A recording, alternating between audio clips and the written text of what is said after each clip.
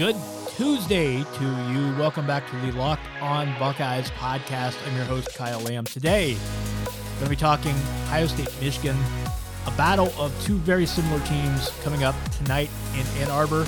We'll preview the Buckeyes, Wolverines, and I'll tell you why it is imperative that Ohio State come up with a victory, if not today, at least this weekend, but I think you already knew that.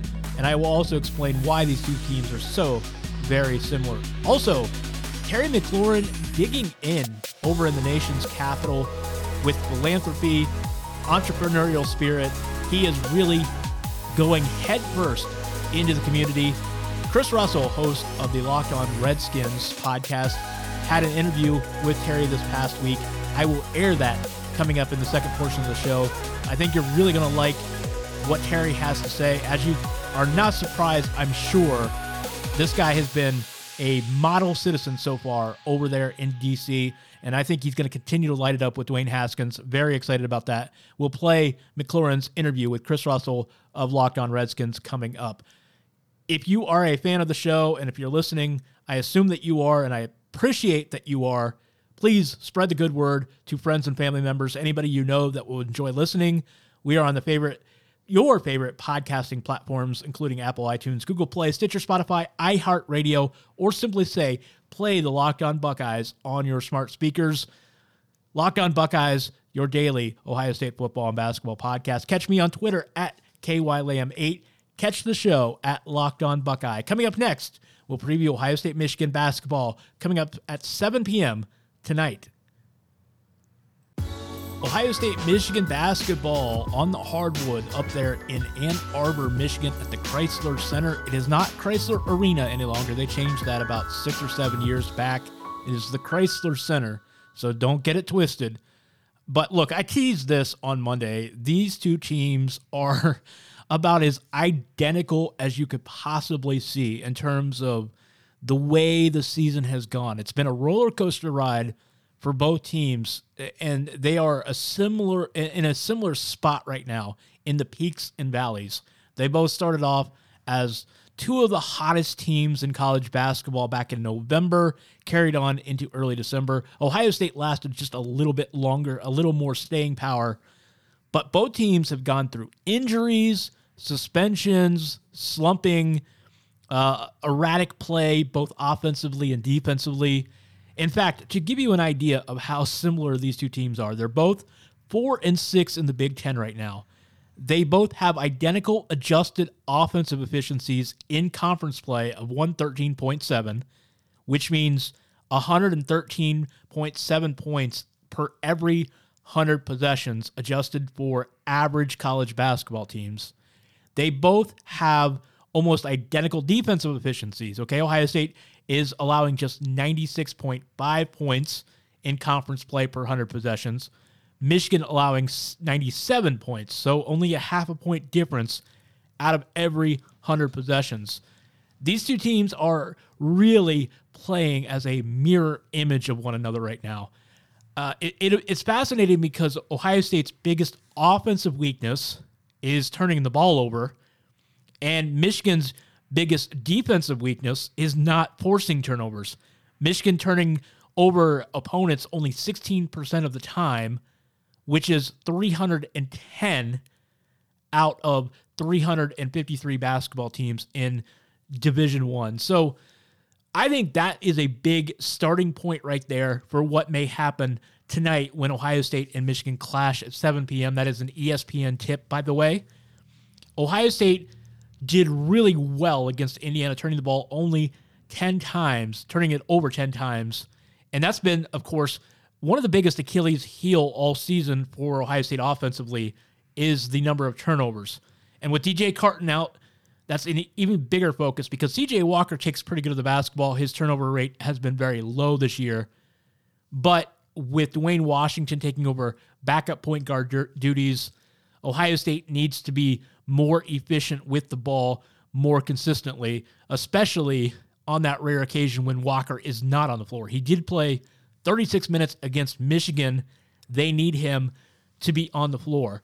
This Michigan team, as I said, they're good defensively. They've been very erratic offensively like Ohio State, but overall, they've been very efficient. In this game specifically, one of their best players, Isaiah Livers, continues to be out with an injury. It does not appear he's going to play against Ohio State. They were kind of vague with his status, but it sounded like he has a ways to go, so he will not play. Xavier Simpson, their star point guard, very, very good at getting to the rim, which is not good news for Ohio State because, as I mentioned on Monday, that is one thing that has not been real good lately, stopping dribble penetration, and that's something that Simpson does really well. And Michigan has very, very good shooters around him. So Ohio State needs to keep Simpson out of the lane. He has been reinstated. He was suspended for one game, but he's back. Will play against Ohio State tonight. So the key for Ohio State, keep Xavier Simpson out of the lane and guard the shooters. And that means Eli Brooks, who is one of their better shooters. Brandon Johns has really caught on in the post as a player. Another big key, I think, for Ohio State tonight is finishing at the rim. That's something they did really well against Indiana. Caleb Wesson had a huge game against Trace Jackson Davis and some of their backup interior defenders. Michigan, though, has a legit 7-footer, really good defensive post player in John Teske. This is a big, big matchup for Caleb Wesson because, as I've said and alluded to very frequently here this season on the podcast, I feel like Wesson's strength and ability to finish down low has suffered because of his weight loss. And when you go up against a legitimate 7-footer with a big, strong body like Teske, he's really hard to move, which means positioning will be at a premium for Caleb Wesson tonight against Teske. That's a big matchup. Can Wesson get post position and move Teske and be able to finish at the rim? And that's another interesting thing. Will Michigan double down on Wesson? I will tell you right now, it is very unlikely. And if you have any doubts as to me saying this, why I'm saying this, if you watched Michigan against Iowa these last couple of games, the two times that they have played them this season, they are definitely not a team that is going to double Caleb Wesson. In those two meetings where Michigan played Iowa, Luka Garza went off for 44 points and 8 rebounds, and then the second time around, I think it was 28 points and 10 rebounds. They did not double Garza. So if Garza is going off for 44 and 28 respectively, you can bet that Michigan will not double Caleb Wesson. I know Juwan Howard has said he does not believe in doubling the post if he can avoid it. So that means Caleb Wesson is very, very likely to get single coverage one-on-one in the post tonight against John Teske. It is going to be imperative that he takes advantage of that and wins that matchup because Ohio State, they did the same thing against Indiana. Indiana did not double the post very frequently. Every once in a while, they sent down a second or third guy to try to swipe at the ball against Wesson. But for the most part, they also did not do double teams and triple teams. And they had a lot of success with it. They were able to get good ball movement and just despite that and do a pretty good job shooting the ball. This is going to be a little bit different. They're not at home. They're not going to have the comfort level with the surroundings. So can they score off of Caleb Wesson's entry passes? Can they get second and third opportunities from the post, high-low, inside-out? Can they get those ball reversals and get into the lane against a Michigan defense that has been struggling lately? Like Ohio State, they've been giving up a lot of dribble penetration. So I like this matchup for Ohio State, but if you're looking this from a Michigan point of view, the Michigan podcast, Locked On Wolverines right now, they're probably saying the same thing. Look, this is a vulnerable Ohio State team that has been struggling defensively, that's been very up and down and erratic offensively. So it truly is a matchup of two teams and programs right now that are in very, very similar positions. The way the seasons have gone, with the injuries, suspensions, inconsistent play, this should shape up to be a very good game. But Ohio State is in a great position here. The consensus bracketology right now has Ohio State anywhere from a 6 to 8 seed generally. The bracket matrix, which tracks a lot of professional bracket projections as well as amateur bracket projections, has Ohio State a consensus 7 seed. The Buckeyes, despite all of the struggles and these losses, are in great shape right now because These losses are coming to tournament projected teams, and they have a couple good wins against Kentucky, Villanova, the first Penn State win, now Indiana at home. Ohio State has done enough without losing to any bad teams to be in great position. If it gets hot, and I'm not saying it will. Look, I want people to understand, I'm not projecting this or predicting this yet. But if Ohio State gets hot here and has a torrid finish the rest of the season, okay, they win these last, let's say 9 out of the last 10 games. And I know that's asking a lot. I'm not saying that's happening. But if they were to win like 9 out of 10 and make a deep run in the Big Ten tournament, look, I'm telling you, the way this college basketball season's gone, Ohio State would have a chance at a 1 or 2 seed. Now, that's very, very unlikely, okay? I'm not saying Ohio State's going to wind up a 1 or 2 seed. That's just extremely unlikely. But because of the way college basketball has been this year and because of how good the Big Ten is, Ohio State has a chance for a really good seed if it gets hot.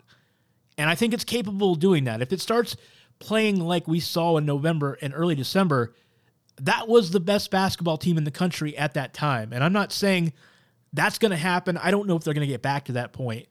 But if they do, the resume is going to be really good because of all the possible wins that they could accumulate between now and the end of the regular season.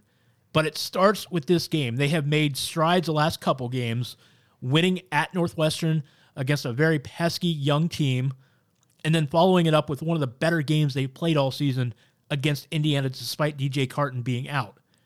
Chris Holtmann, by the way, has not given any timetable as to DJ Carton's return. It is believed that he will be back sometime this season, but they are not saying that publicly. They don't know for sure. They don't want to put any pressure and put out a timetable that's not realistic. So I think he'll be back, but that's just conjecture on my part. We don't know for sure.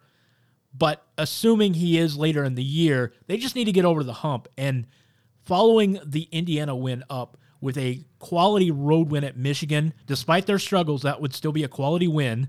They're projected 7 or 8 seed is on their own right. So Ohio State going into Ann Arbor, winning then, and then having a chance to follow it up with another big road win this Sunday in Madison against Wisconsin. This is a big week for Ohio State. Taking, I think, 1 out of 2 would be a big success.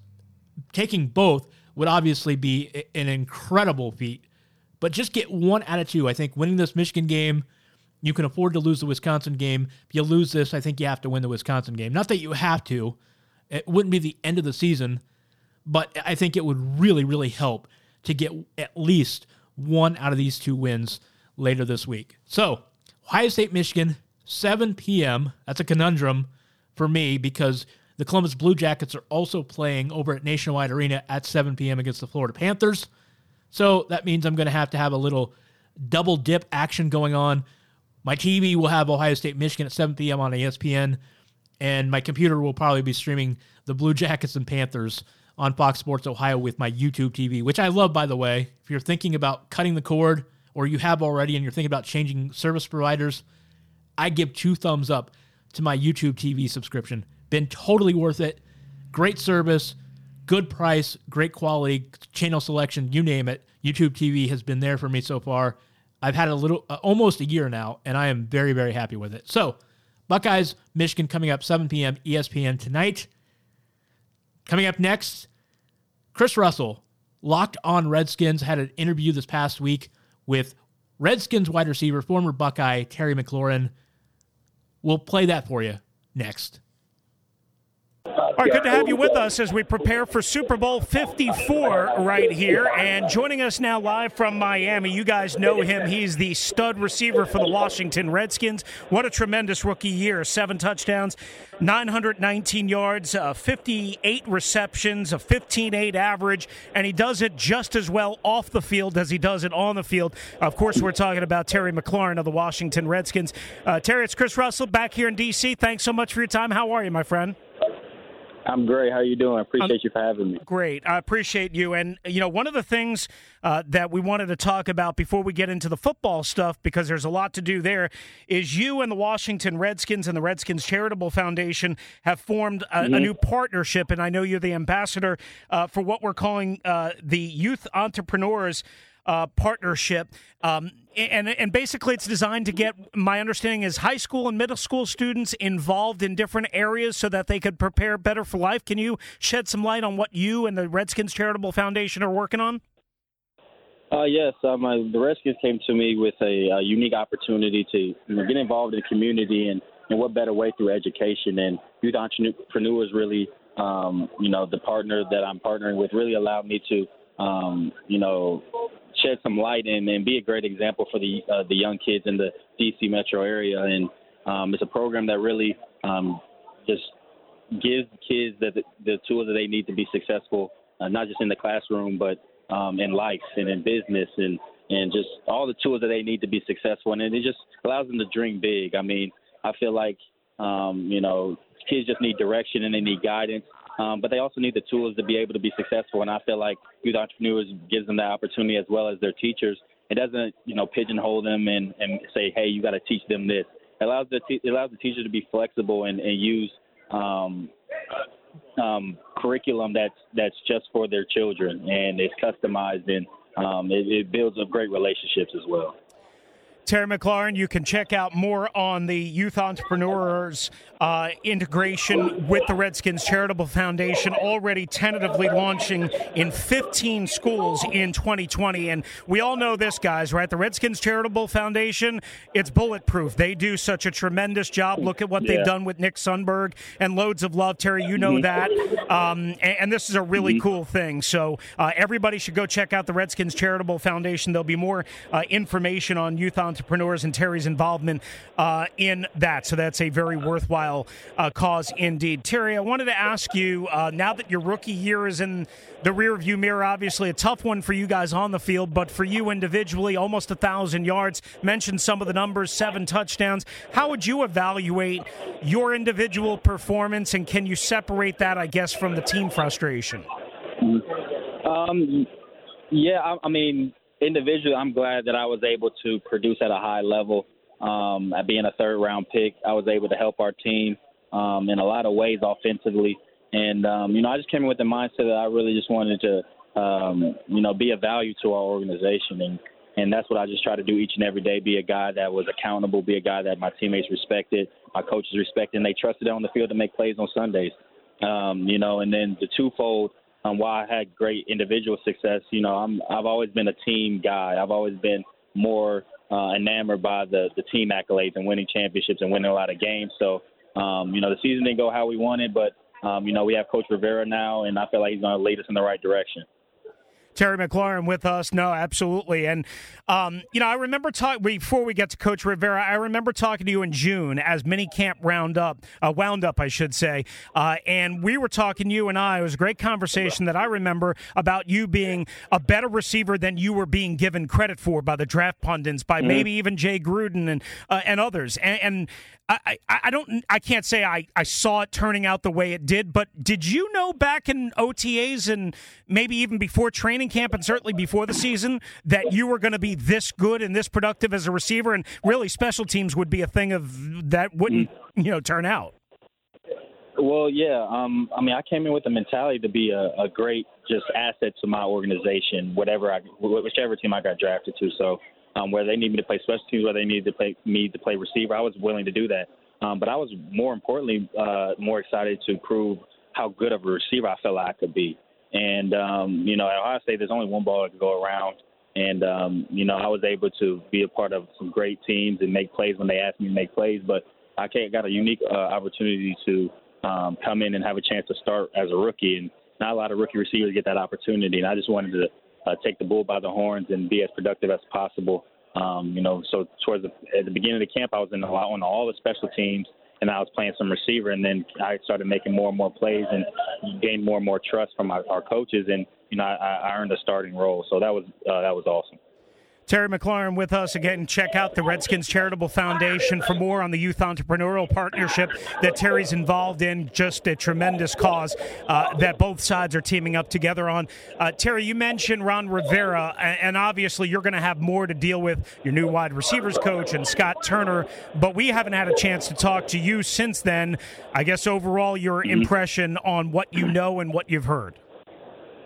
Yeah, I got to meet a whole coaching staff back in Ashburn after coming back off of vacation, and they're great. And I've already had a relationship with Coach Rivera back from pre-draft, where I really got to build a relationship with him, which is kind of hard to do in that process because you're being with so many teams. But me and him we gravitated toward each other. And then me with Coach Turner, when I got there, we didn't really get into X's and O's, but his mindset and his attack on how we should just attack the ball down the field, but also have a complementary offense with play actions and great running schemes and things like that. And the best thing that struck me was his offense enables the guys that are in that offense. Oftentimes some coaches and some teams try to change the whole scheme, but he really bases his offense off the personnel that we have, and I feel like we have some dynamic playmakers on our offense.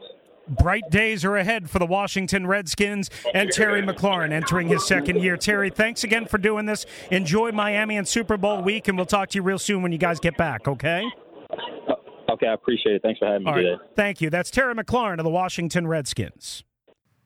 That was Redskins wide receiver Terry McLaurin, former Ohio State Buckeye, tremendous wide receiver, one of the best rookie receivers in the NFL this past year.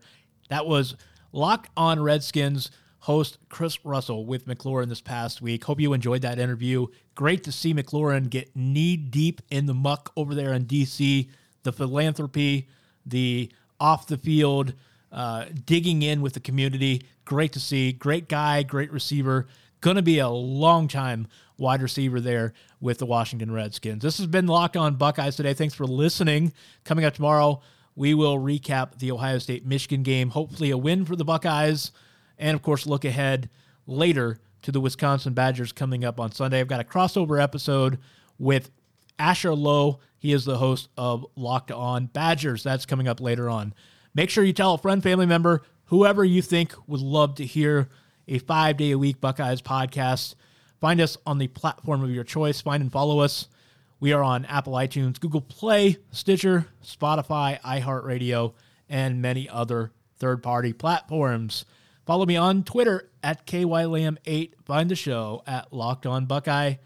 Remember, if you are a business owner, would like to promote your business, especially in Central Ohio, or to Buckeye Nation in Ohio or the nation abroad, please text advertising to 33777 or visit lockedonpodcast.com/advertising to find out more. That'll do it for today. Thanks for listening to Locked On Buckeyes. Have a great Tuesday, everybody.